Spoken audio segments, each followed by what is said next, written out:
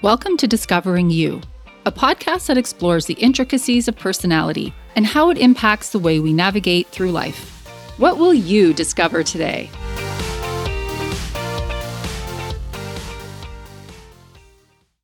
Hi, listeners. Hi, Heather. Hi. How are you feeling? I'm feeling engaged. Engaged. Okay. Yep. Ready to participate fully. That's what I want to hear. So again, if you're a new listener, we are talking about the How We Feel app, which Heather and I do. We check in to talk about how we're feeling. How are you feeling? I'm going to be very honest about how I'm feeling. So I got red, which is rare. I don't usually get red. And the exact word that came up was irritated. Of course, I feel better already because I am talking with Heather and I'm doing this podcast, which I love. But yeah, just a little backstory. I'm not doing this in my normal place. My internet has been down for days and we've had the company come and, supposedly fix it and then not fix it. Things have just been challenging because I've had to reschedule meetings and internet's hit or miss. And there's just a whole bunch of other personal stuff going on. So it has been a challenge, but there you go. That's me being honest and vulnerable, feeling irritated. And I don't think I probably need to define irritated. Okay, today I'm going to be talking about empathy and the role it plays in our personal and professional lives. If you're a regular listener, you'll know that before I get to this, it's time, in the words of my teenage daughter, to make everything about DISC. Here's this episode's DISC analogy. DISC according to World Cities. High D. I have to give it to NYC. Loud, energetic, work hard, play hard vibes. Love you, New York. High I. Could it be anything other than the city of love? Paris, of course. Romantic, evocative.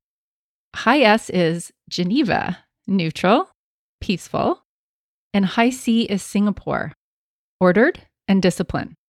And by the way, if you're wondering, thinking, isn't Singapore a country? Which I have to admit, I thought it was a country versus a city. It is actually a city, a nation, and a state. So there you go. Learn something new.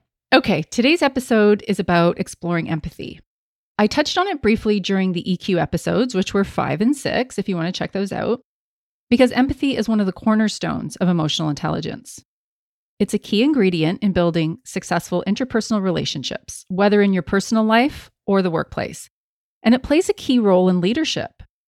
Empathetic leaders propagate loyal team members who want to work hard for them because they feel inspired, valued, and seen for who they are and what they're contributing. Leading with an absence of empathy creates disconnectedness, resentment, a lack of engagement, and productivity. Wondering how to gauge your level of empathy? There's a full process when doing an EQ assessment and coaching. So it's, I think, about 250 questions and it yields a 30-page report. But for brevity, here are some sample questions to get you thinking about it. And typically these questions would use a Likert scale from 1 to 5. So 1 being strongly disagree, 5 being strongly agree. We don't need to get the exact numbers here, but let's just do it to get the gist. All right, here we go. Number 1, it doesn't bother me too much if I'm late meeting a friend. Number 2, during a conversation, I'm more focused on what I'm saying than what the other person may be thinking. Number 3, it's a challenge for me to see why people get upset about certain things. Number 4, I can sense if I'm intruding, even if the other person doesn't tell me. Number 5, I get upset easily by watching the news. Okay, Heather, do you want to share how you answered these? I'm a bit of a scale. Okay. Shocking, I guess. I had 2 1s, a 3, and 2 4s. Oh, okay. So what does that mean? Well, I think we've talked about this before. I think you have more empathy than you think you do. Does that make sense? Say that 5 times fast. Nope. I hope you heard it the first time. I'm not saying that again. Yeah, it's perception. And again, well, because you've done the full questionnaire and part of the coaching process, it is self-directed. So it is your view of how that is. And so for me, it's part of my job to determine a little bit of self-awareness. Like, are you being hard on yourself? Or is this accurate? And I do tend to think with your profile, the high C perfectionism part too, and the D, the achieving D, I think you are a little bit hard on yourself where that's concerned. Right. And we have talked about that. Yeah. For me, not a surprise if you know me and have listened. So the first 3 I disagree with pretty strongly. And the last 2 I agree with. You know, we've talked about this. I cannot watch the news. Like just can't do it. It'll just really suck me in and bring me down. Speaking of that, and you know, Heather, with you saying, oh, I don't know, I don't think I am. Let's really kind of dive in and really try to figure out what empathy means, because there are lots of misconceptions about the true definition of this oft used but not always understood word. So Merriam-Webster defines empathy as the action of understanding, being aware of, being sensitive to, and vicariously experiencing the feelings, thoughts, and experience of another. A common misconception is confusing empathy with sympathy. And we'll probably get into this in a bit, but feeling sympathetic can certainly be present within empathy, but that's just one piece of a much larger pie. So again, from Merriam-Webster, sympathy and empathy both refer to a caring response to the emotional state of another person, but a distinction between them is typically made.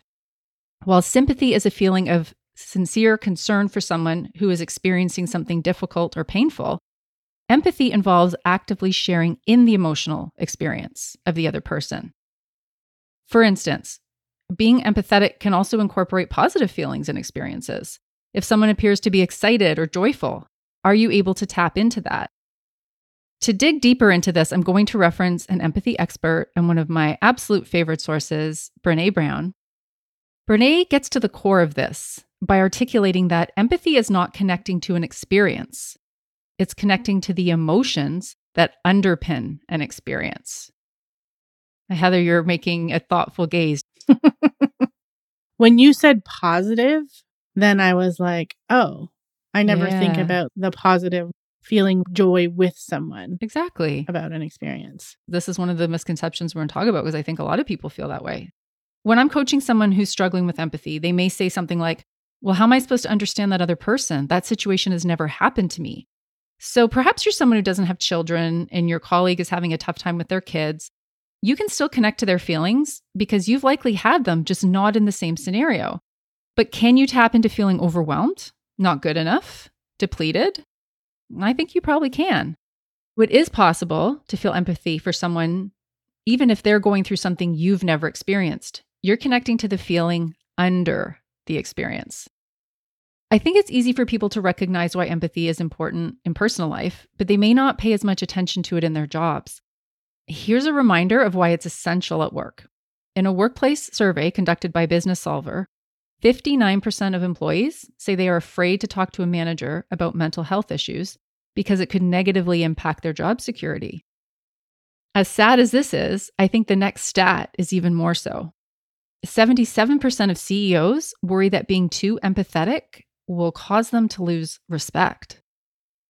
I think this type of thinking is based on more of an old school model, which may have been true in the past, but studies show that empathetic team members and leaders experience improved employee morale since they have managers that care about their needs, increased respect and collaboration among teams, higher productivity and engagement because workers feel supported and valued, and reduced employee turnover. Now, if you've come to the realization that empathy doesn't come easily to you, don't worry. There are many tips and strategies that can be used as a navigation tool. Learning them, practicing them, embracing them will make a significant difference. To work on building empathy, there are several things you can do. Firstly, try to see the world as others see it, which Brené calls perspective taking. Perspective taking requires you to be the learner, not the knower. I'm going to say that again. It requires you to be the learner, not the knower. Heather, you look like you're having a hard time not cracking up. Is it resonating? A little, yeah. We can't know what someone from a different race, gender, generation is experiencing from our own lens. We need diverse perspectives so we can get a full picture. Asking others to tell us about how they see a situation from their frame of reference to enlighten us. Brené says if we can't be learners, then we can't be empathetic. We'll just let that one sit. That's one of those ones where you really think, wow. And this really ties into the other suggestion of being non-judgmental. And what I've added to this is be an emotion scientist, not a judge. I've spoken about this before, and it involves the work of Mark Brackett and Robin Stern, who I interviewed on episode 18, so you can listen to that. Instead of judging the way another person is behaving or reacting, try to be curious. Instead of thinking, wow, Victoria's being really weird and overreacting, how annoying. Try instead, this behavior seems odd. I wonder what Victoria's experiencing for her to be acting this way. Do you see the difference? The next one is understanding another person's feelings and communicating that understanding back to them. This requires emotional literacy. Brene says when we can't name and articulate what's happening emotionally, we can't move through it. This ties into how Heather and I start off each episode, right? We just did it by discussing our mood meter on the How We Feel app. Recognizing and labeling our emotions to move through the day mindfully really is a game changer. Okay, sometimes I think it's easier to learn a concept by investigating what it's not. So, what not to do in the pursuit of empathy. And let me just put this caveat in. This is not intended to make anyone feel bad for trying these in the past. We've all done them.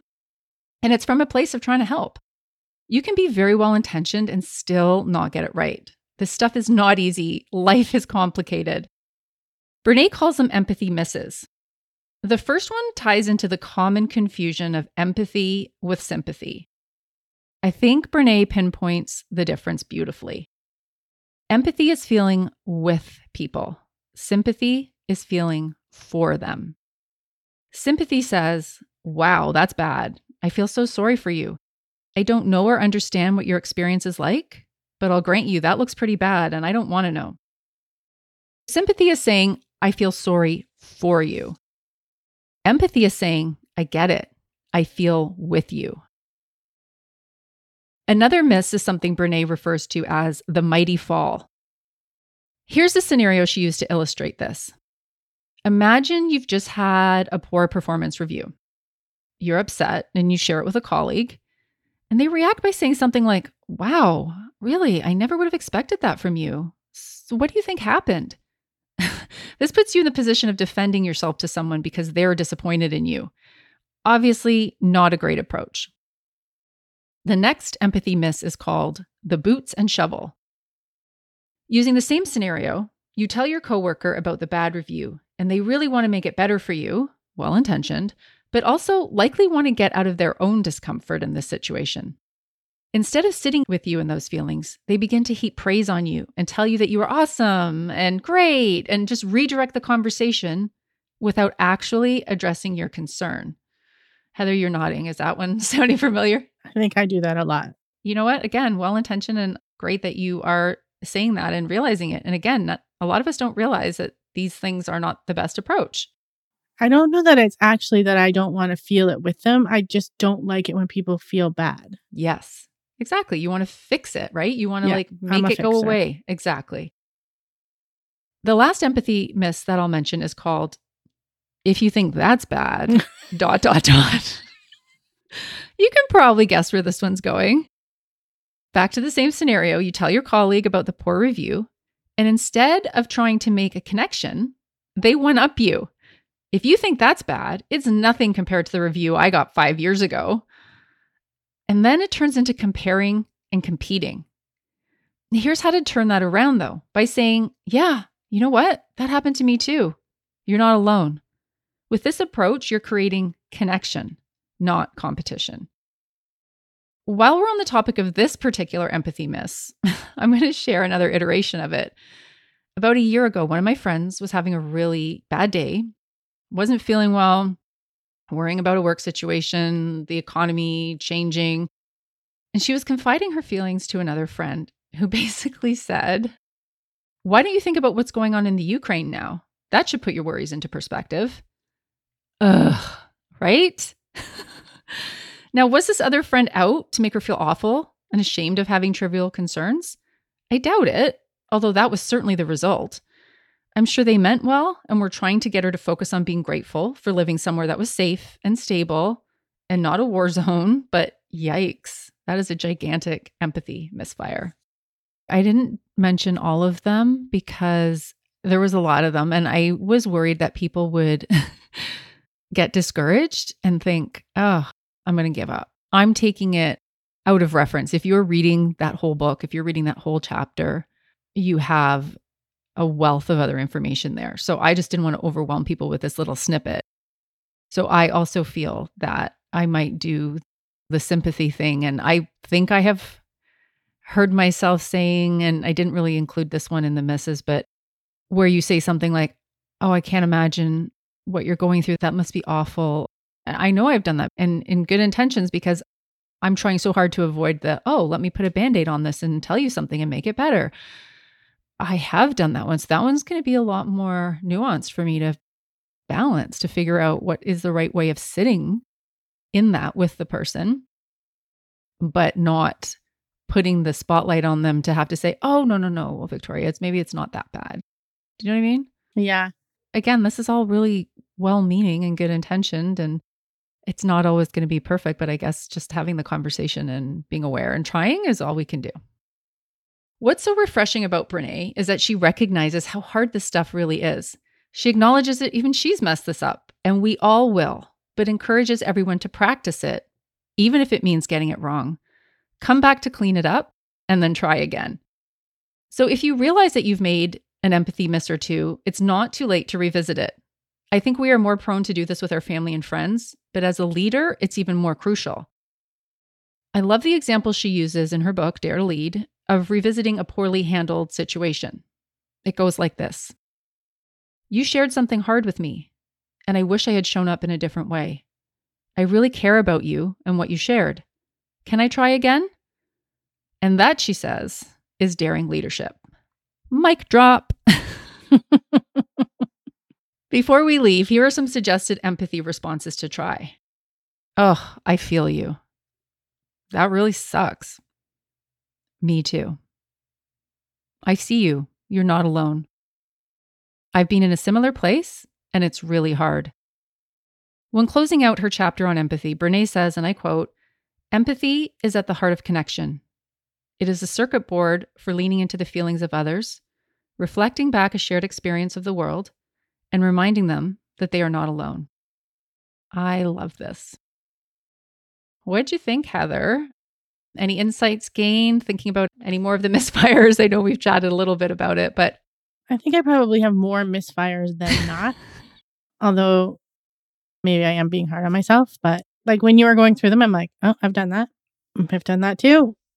But I think we all have. And I think that's the point. And again, that's what I love about Brené is that she's not standing up as a model of perfection. She's saying, oh, I do this. And then she tells stories of how she did it. And again, it's the commitment to try, to evolve and say, okay, maybe I didn't handle that and maybe revisit it and try something new. Because to her point, it's all about connection, right? I think we're all just seeking to know that we've been seen and heard and validated and connecting. And it's not easy. We're going to make some mistakes. As we've talked about on the show before, some people have too much empathy. That doesn't mean that they are doing a greater job than others because that comes with their own issues, right? So one of the things she mentions is enmeshment. And that is a relationship that turns into boundaries that are unclear. So if two people are feeling each other's emotions, those emotions escalate. And then if you think about that, can the one person who was feeling the other person's feelings, are they really in the best spot then if they're doing that? So again, this is really tricky, nuanced stuff. And I just really want to reiterate that to the listeners. This isn't always the easiest thing, but I think even just hearing this, having the conversation, practicing it, you're going to be so far ahead of the game by even, dipping your toe into this as a subject. For me, the challenge is thinking about what the other person's being in their shoes, right? Like that doesn't come naturally to me. And that's okay because it doesn't come naturally to everyone. And even those of us who it does come naturally to struggle with it because we then have to find a boundary so that we're not depleted by it, which has happened to me more times than I want to admit.